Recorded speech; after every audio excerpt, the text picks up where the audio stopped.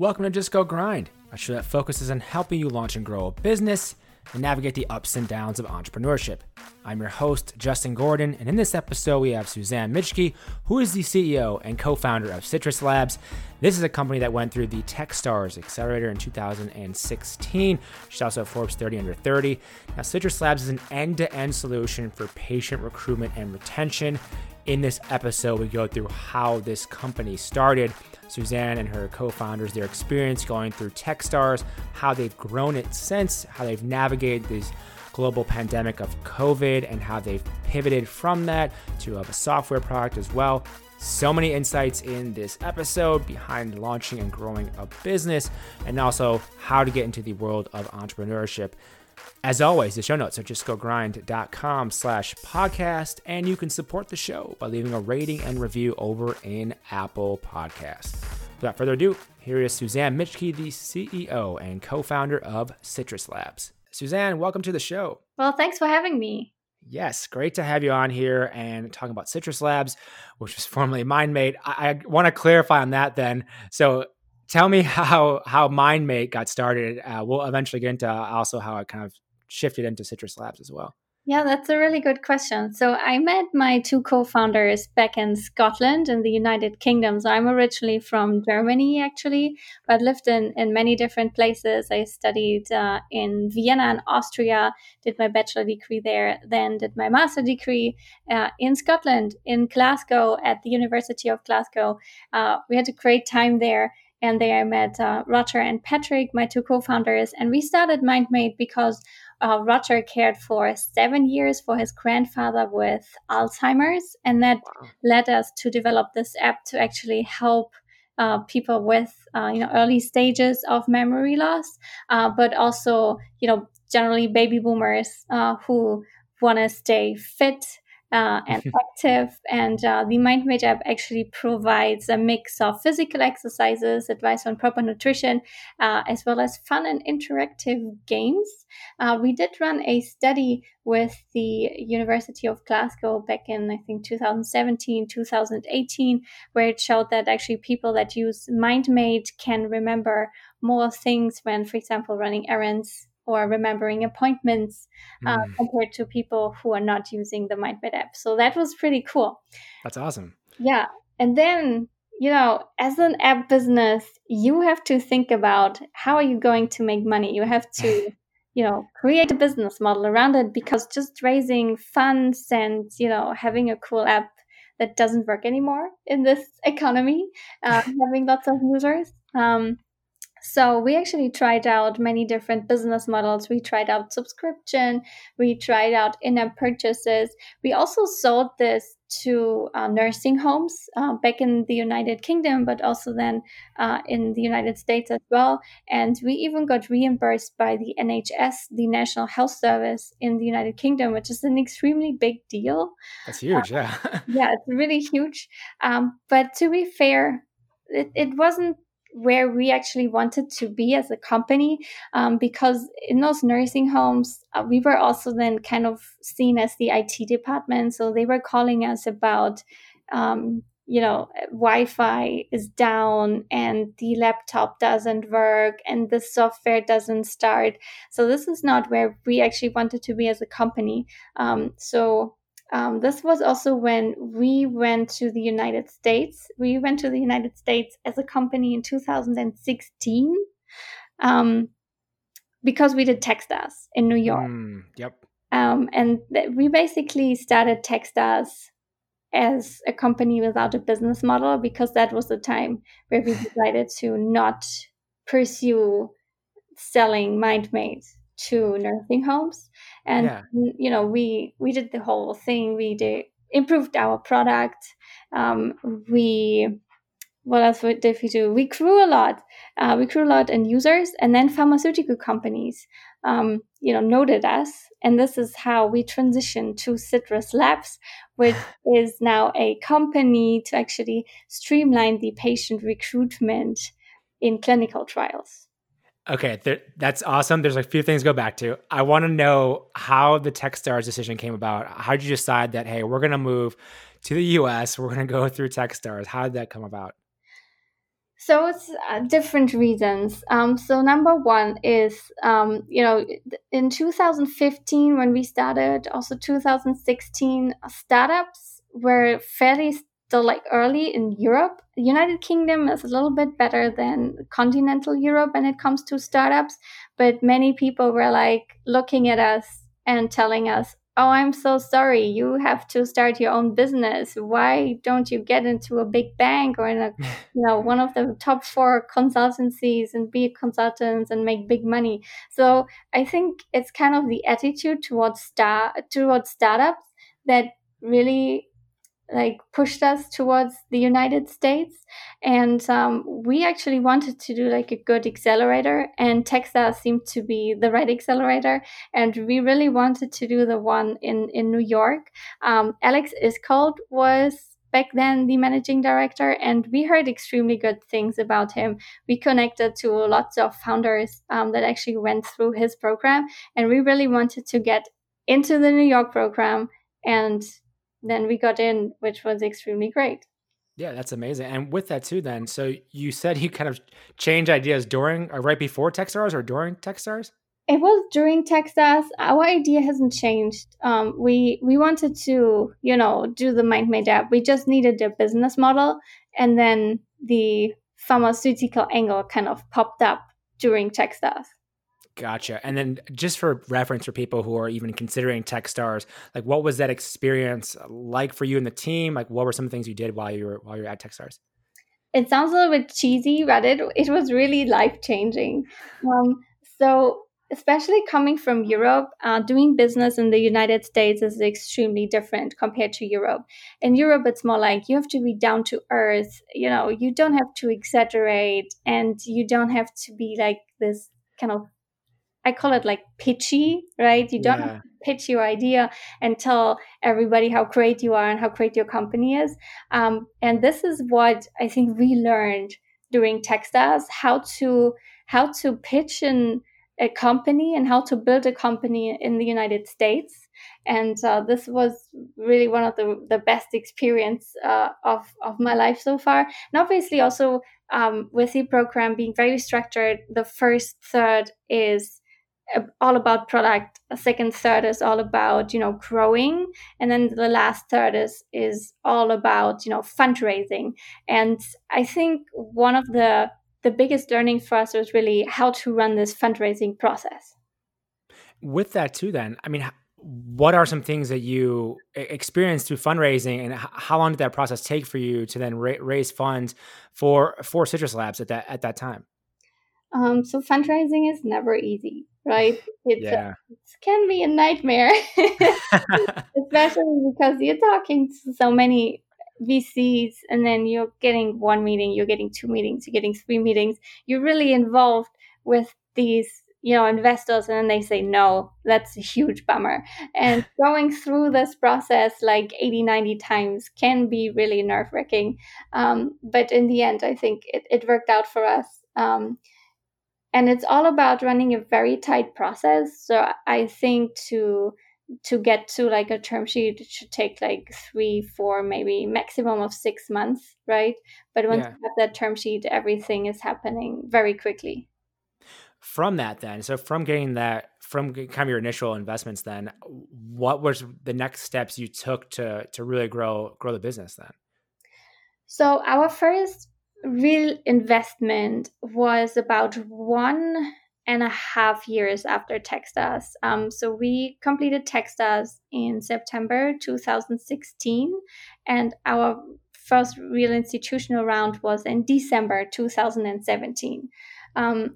And after that, we hired a couple of people to really scale sales and really, make revenue, and really also find this product market fit. And unfortunately, now that we found a really good spot, sales were through the roof. Then the pandemic hit in Ooh. March this year, right? And we have to we got through a couple of pivots now, and now we are back on track again. Well, take me through that. Since you brought it up, I mean, what was your approach once you heard about the pandemic happening, and how did it affect your business? Yeah, so we do with Citrus Labs, we do patient recruitment for clinical trials. And now with the pandemic, many patients, they're actually scared to go to doctors. And most clinical trials, actually, a patient has to visit a doctor, right? They have Yeah. to visit the doctor sometimes even like twice a month, sometimes even like every week. And for some studies, they have to go there at least like once a month, right? So the patient doctor relationship is, for the trials we work with, extremely huge, and now patients are scared. So we basically we went from a lot of revenue to not a lot of revenue, which really really That's sucked. tough. um, Yeah. and what we looked at is, we anyway wanted to build some software around patient recruitment as well, to streamline the process, because we found that many doctors and many sites, research sites we actually worked with, they had issues, with the whole organization of the recruitment process. Some patients fell under the cracks. There are huge issues also with patient retention in clinical trials, with adherence to protocols in clinical trials. And now our new path forward through the pandemic was to actually sell software to help sites that already had patients in clinical trials, to actually increase their retention and lower their dropouts. With that, then, with the partners you're working with for this, I mean, how are you acquiring one before the patients, and then how are you acquiring the other side of it as well, to grow to grow Citrus Labs? Yeah, it's fairly easy. It's a direct sales approach. That works. Was there anything in particular that was more useful and helpful than others in terms of how you went about that? Yeah, I think it's all about messaging, right? And all about understanding the customer's problem. I think this is extremely important. Talking to customers constantly, even though many of our customers, they are not recruiting right now for their clinical trials. We are still in touch with them and ask them what the issues currently are, how we can help them. And this is unveiling like lots of different issues our customers have, and then based on that we develop products to actually help them. And I think this is one thing that many founders don't do a lot, is actually talking to their customers, instead of just I think you have this problem, is this true, yes or no? Yeah. And usually when this is happening, then many founders already built a product. With that too, how frequently are you having these discussions with customers, especially when you're not necessarily using them right away? Like how does that cadence work for you guys? So we talk to customers every day. That's what we try to do at least. We try to catch up with each of our customers at least once a month. So we try to really have these customer conversations every day. And with that too, you mentioned then you're looking for different problems potentially to solve, and then obviously creating products, services off of that. How are you prioritizing that in terms of which products you'll offer first, or like what solutions you'll offer from that? Because I imagine you may be getting some different types of feedback from customers. How do you prioritize which ones you're going to go after and build? Yeah, so feedback from customers is one thing, but also looking at data that we already have, like objective data, is another thing, right? It's basically, you have the subjective stuff from customers on the one side, and then you have objective data from usage from current products. So this is how we prioritize. So obviously, subjective data is important, but we're also looking at the objective data that we are collecting. Gotcha. So combine those both Yeah. is super helpful. Yeah, and with the platform now, with the software side of things, like what has been the challenge in launching the software side of it as you've had to pivot because of the craziness of COVID? You mean in terms of pivoting from patient recruitment to software? Yeah, I'm curious on how that transition has gone for you. I think the transition went very smoothly, better than we expected, and it basically it was in our mind, like launching this product, this platform was in our mind for a couple of months now, but we haven't had the time to actually build it.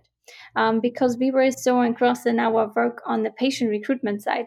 So actually, the pandemic also was good for us, even not from a revenue perspective, but from a product perspective, to actually enhance our product offering and also build value for the company. And with that, with yeah, building better for their company, and you have the time now where you can actually make the progress you're kind of forced into it in a way. Can you take us through, just for people to have some context, like this industry itself, like how is this typically done in terms of with patients and getting them for these for recruitment and everything? Like, because you mentioned, like, for instance, reading about this is like it's a broken industry. Mhm. Take me through like what the industry kind of looks like currently and how you're changing that. Yeah, so the clinical trial, the patient recruitment industry specifically, 86% of clinical trials don't meet their patient targets on time, which means like huge losses for the sponsors, for the pharmaceutical companies that actually give money to researchers to conduct this clinical trial, and it's usually the last step, right, Yeah. in like this R&D that pharmaceutical companies are doing. So usually before they go into human clinical trials, they already did research for 10, 20, sometimes even 30 years on a product. They spent millions, hundreds of millions, sometimes even billions on research. And then Wow. it's like this last step that really like let everything breaks apart basically, which is not ideal. And the issue we are seeing is that obviously we have the pharmaceutical companies, and then some pharmaceutical companies, they order CROs, contract research organizations, to actually manage everything. And these CROs, their incentive is misaligned with that, because they are actually getting paid more when a trial takes longer. So this is why this industry is so broken. Um, that actually these people that should fix everything, they are actually contributing to the issue that everything takes so long, and that stuff is ineffective, because they actually benefit from it. And then we are having the research sites. These are the researchers that actually conduct the clinical trials on behalf of pharmaceutical companies, because obviously when pharma would do that, they could do funny stuff with the data. Right? Yeah. We don't want that. And these are amazing researchers, but they sometimes have to do the marketing themselves to actually get patients in. And obviously they are amazing doing their research, but they are not so great usually when it comes to marketing, getting patients in, and also retaining patients in the trial, because being part of a clinical trial for a patient can be a really daunting process, right? You don't know what's happening. You don't know if there are any side effects. So many people actually drop out, about 35% in every trial. Patients actually drop out, which is a huge number as well, and can also kind of mess up the data that's being collected. With that too, then understanding kind of this problem, it seems like you would you definitely need a stellar team behind the company to make this happen, for you to build this out. Can you talk a little bit more about how you've have grown the team for Citrus Labs? Growing the team is a nightmare. Well, there it is. I always thought that when other founders told me that the biggest issue they are having is actually building the team and finding the right talent, I always thought that it can't be that hard, right? But actually, it is extremely hard building the team. Recruiting team members for me has been probably the biggest challenge, especially recruiting sales team members, because when somebody is in sales, usually they're also pretty good at selling themselves, right? So Yeah. it's really hard to actually get people that fit into your company culture and also are really good in what they do. Usually you can get one or another, but it's really hard to find actually these two, basically, where they are good fit for the culture and are really good at what they do. For you then, what has been the most helpful to go through this difficult process of building out the team? Like, what's helped you, as you've been hiring more people for the team? So we hire for culture. That's our number one thing right now.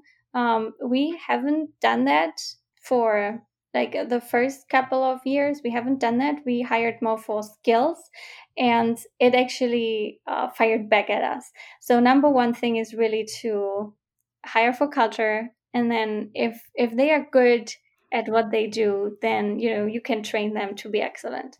with that hiring for culture, then like what are some of those components for you that you're looking for in terms of culture, and trying to figure out if they're the right cultural fit for Citrus Labs? So we have been a remote company before COVID hit. So we have been remote for the past 4 years, actually. So our number one thing is to actually hire people that want to work in a remote environment and that have some sort of experience working in a remote environment, because it's extremely different compared to an office environment.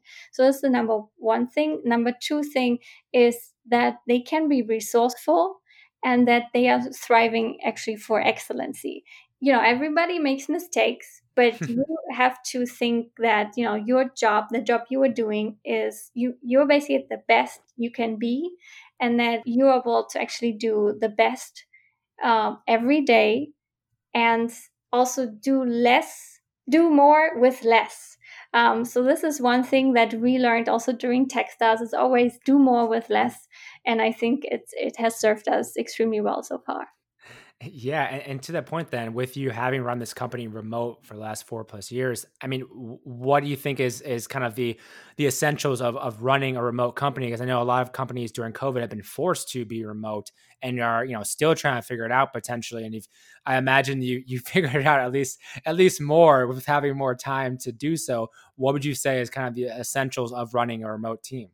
Over communication. That's the only thing that really matters. Over communicate everything. So we are over communicating how much money we have from the bank, how much revenue we make. We communicate even how many calls our sales team does, how many meetings they had, what was the good, what was the bad, what was the ugly during these meetings, and also, for example, engineering team, how many bugs they fixed, and everybody knows everything in at any time. So I think over communication and being extremely transparent are the keys to success in a remote team. That's great, and I think having done that before with remote as well, I would say that the communication is so important. I mean, if you don't have Mhm. that, like everything, you don't see people randomly in the office, so you have to have something to understand everything that's going on. It's just helpful for the team as well. And as you look forward, I mean, with Citrus Labs and navigating COVID and everything, I mean, what are you looking for in terms of how you grow? Like, what kind of approaches are you using to grow Citrus Labs moving forward?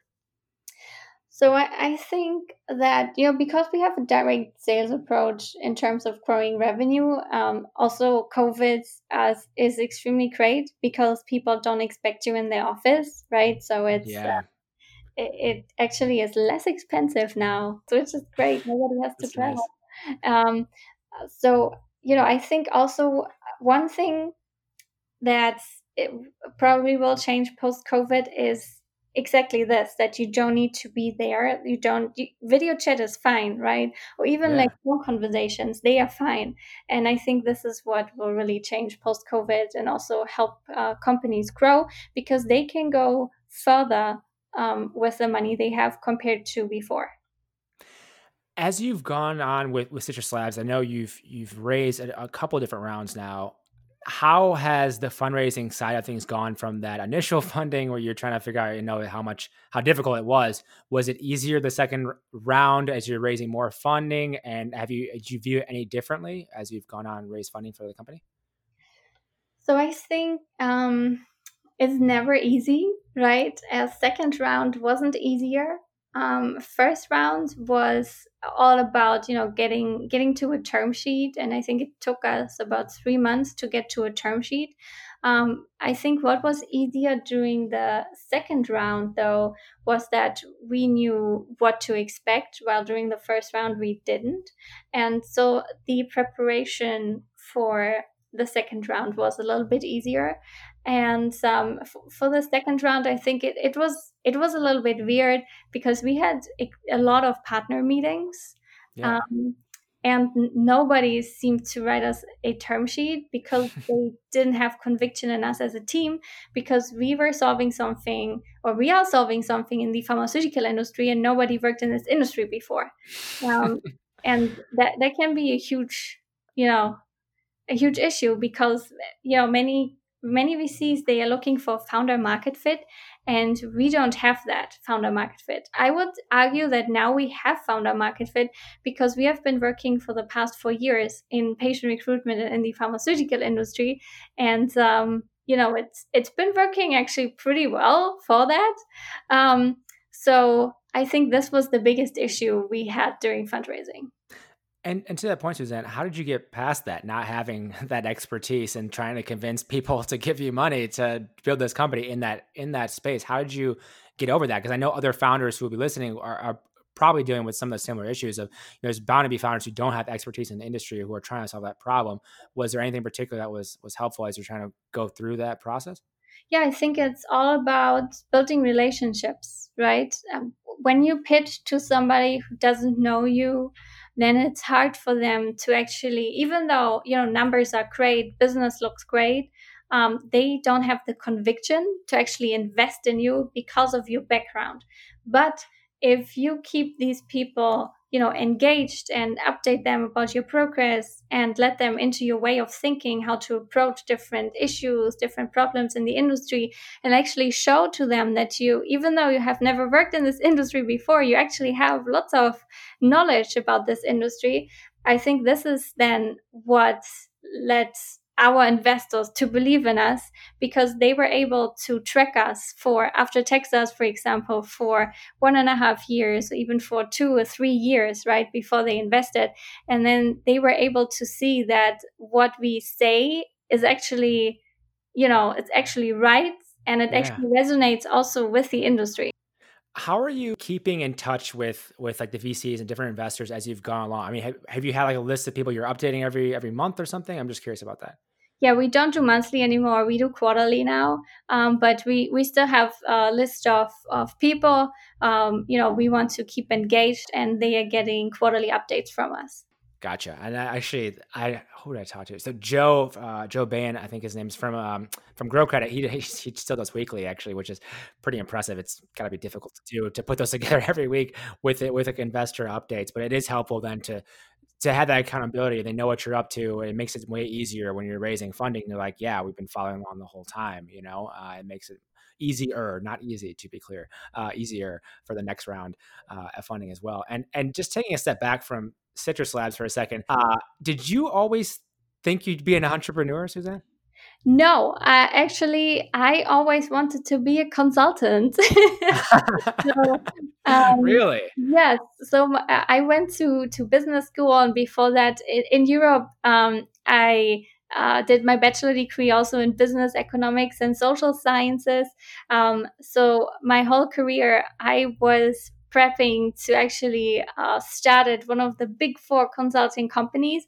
And then before I entered business school, I thought, like, what the hell? Let's do an internship in a startup. Could be fun. I did that, and this was what converted me to actually become an entrepreneur.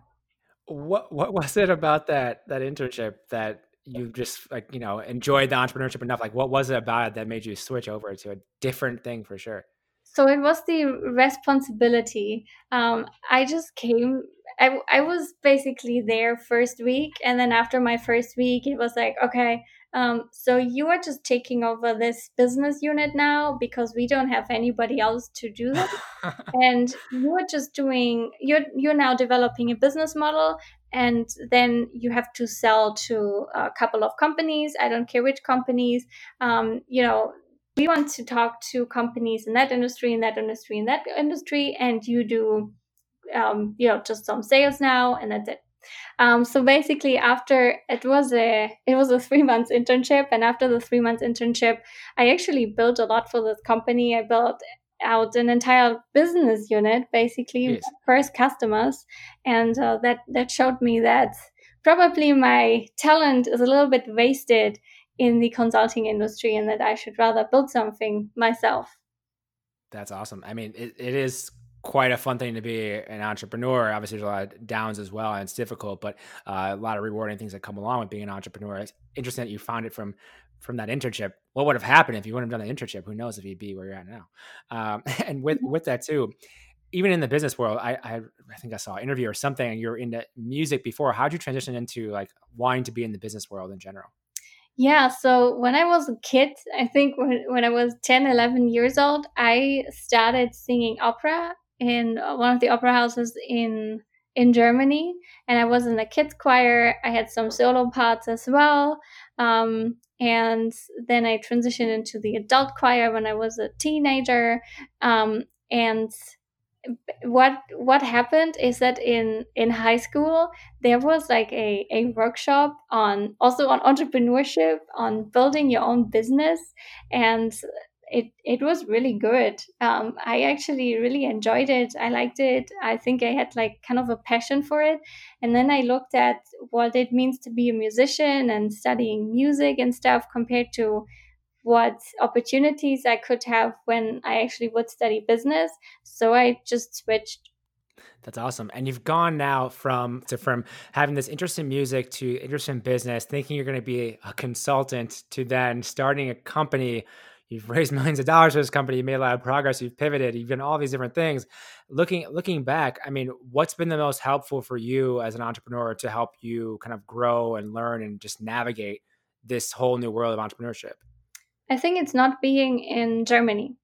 I think Interesting. for every person that kind of immigrated or even lived a couple of years in another country, I think this is the biggest growing experience you can have. Even just from going from Germany to Austria doesn't seem like a huge step, but it is huge. There's like cultural differences. And Yeah. then going from Austria to Scotland, I think that probably was the biggest learning experience because it was an entirely different culture. And then again, going from Scotland to the United States, I think that that was also incredible when it comes to learning experience. Also, how you actually do business or how you live your life in these different countries. It seems like you have such a wealth of experiences and knowledge in only a few years, which is pretty incredible. And looking back, was there any particular? I'm a big reader, so is there any particular books that you've enjoyed, personal or professional, that have kind of helped you along the way? That's a good question. So, one book I really enjoyed reading was Bad Blood. Um, Oh yeah, Karena's story, and I was just blown away by how this could happen. yeah. It's such a crazy story, right? I mean, with Theranos. Oh my goodness. You just read this book and you think it's like a thriller, but it's this is true. It's hard to believe that it's actually real life. Like Yeah.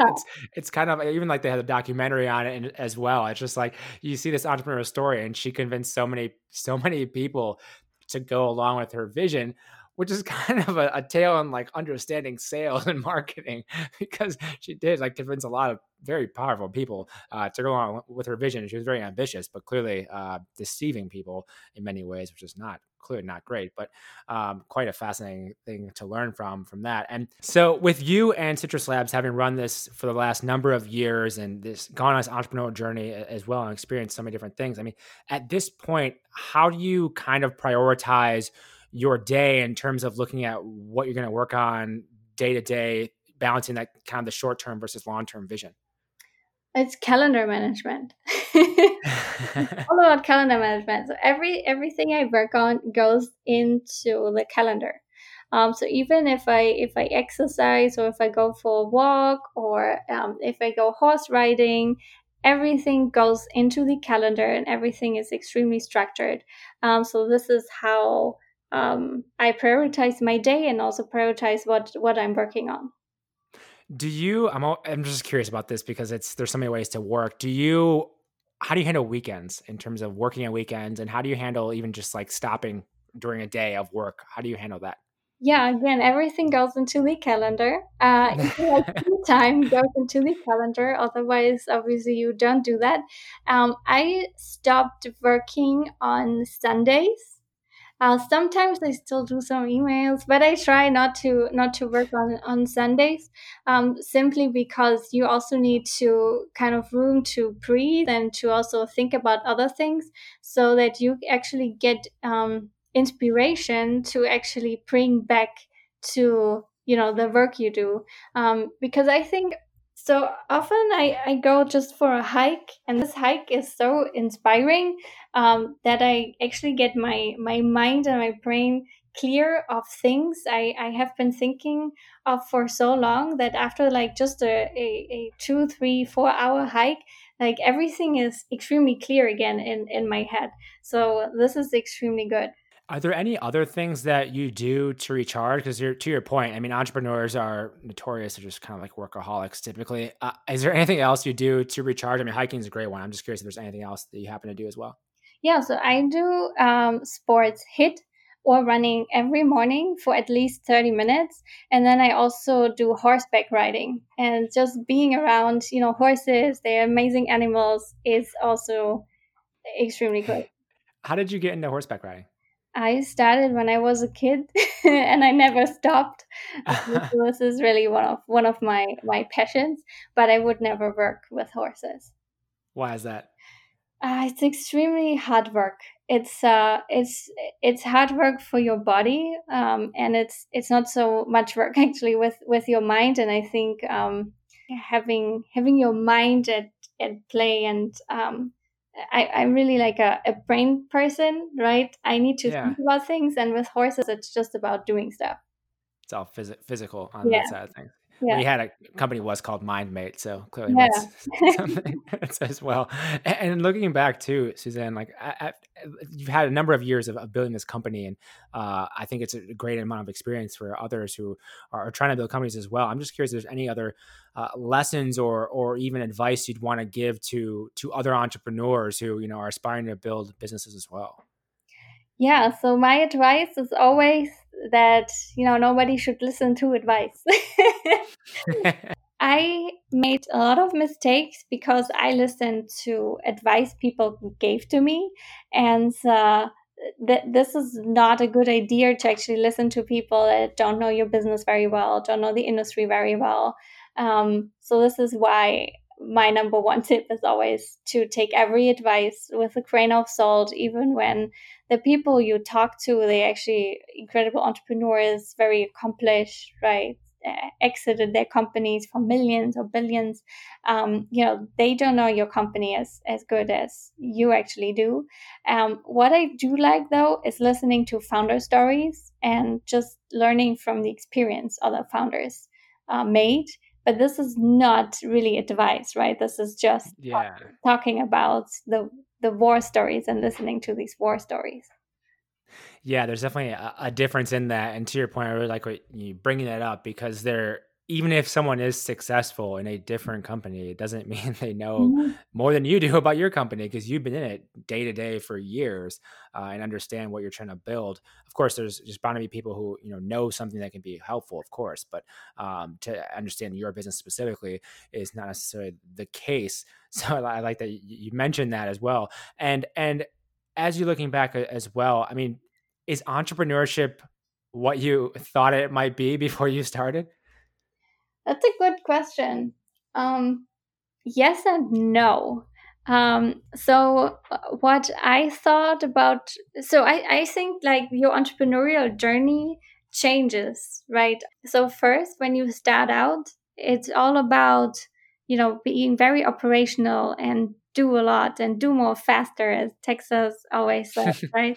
Um, and you're really in there operationally as a founder. You do sales, you do marketing, you do customer success, and then you hire people that do that for you. And then you transition from like this very operational role to like more like a managerial role.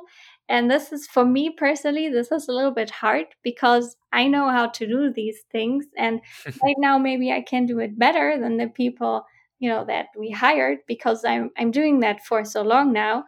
But in the end, it's all about delegating work to actually scale and grow. So I think this is one thing I have not expected to be that hard. And as that transition has happened for you, going from more of that operational role to more of a managerial role, I mean, what has been helpful, or what's been the support system behind you to help navigate that transition?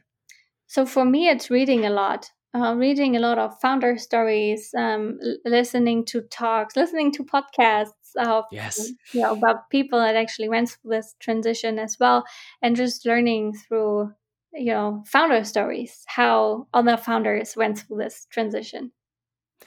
Yeah, and it is interesting you mentioned that transition to begin with, because so many of them don't understand that happens, and you think you're going to be running like doing the same thing where you were doing maybe 100% of the operational stuff, and now you're like the thing that you wanted to do is now maybe like 10 or 20% of what you do on a kind of day-to-day basis, which depends on what you want from a company. But that's kind of the reality is as you grow, that's going to be kind of what happens. And one of the last things I'm just wondering is you start this company. Obviously, you have co-founders. I'm just curious as to how that has gone with the relationship with your co-founders as you've moved on. Years into this business, how has that kind of evolved? I think everybody of us grew a lot. We all grew really a lot. So, for example, our CTO, Roger, he has the biggest team. Engineering team is currently our biggest team, and he's an amazing manager now. I think for him it wasn't that hard, the transition from just writing code to now checking everything and managing all the engineers. I think this was fairly easy for him to do. And then my other co-founder Patrick, he's all about product. He's all about the customer success team as well, and basically really getting the needs of our customers and then actually translating this into a product that works. I think this is really great what he did there, but I think he also struggled a little bit when it comes to then delegating stuff, because he's like, oh my god, I can just design that in like 20 minutes, and this guy needs like a whole day for it. So I think this is we grew a lot when it comes to from the operational part to now becoming more and more a manager. And with that, just the last major question, like what is kind of the end goal, the big vision for Citrus Labs? We want to be the number one software that sites use to actually streamline their patient recruitment process. And our goal is to help sites to actually waste less hours when it comes to patient recruitment, and also improve the patient experience in clinical trials. And Suzanne, where can people go to learn more about you and all you're doing? It's www.citruslabs.com. Great. I will be sure to link all that up in the show notes, everything we've kind of discussed here as well at justgogrind.com/podcast. Suzanne, thank you so much for taking the time to come on the show today. Yeah, thank you for having me. Thank you for listening to this episode of Just Go Grind. I really appreciate you taking the time to listen. The Weekly Grind, which is my weekly newsletter, comes out every single Friday. You can find it at justgogrind.com/newsletter. This is filled with tips, tools, and strategies for growing your business. If you want to know how to launch a business, how to grow it, how to get it off the ground, find employees, all these different things. There's a few tips, tools, and strategies every single week I deliver right to you. justgogrind.com/newsletter. Check it out. Thank you so much for listening. Talk to you in the next episode.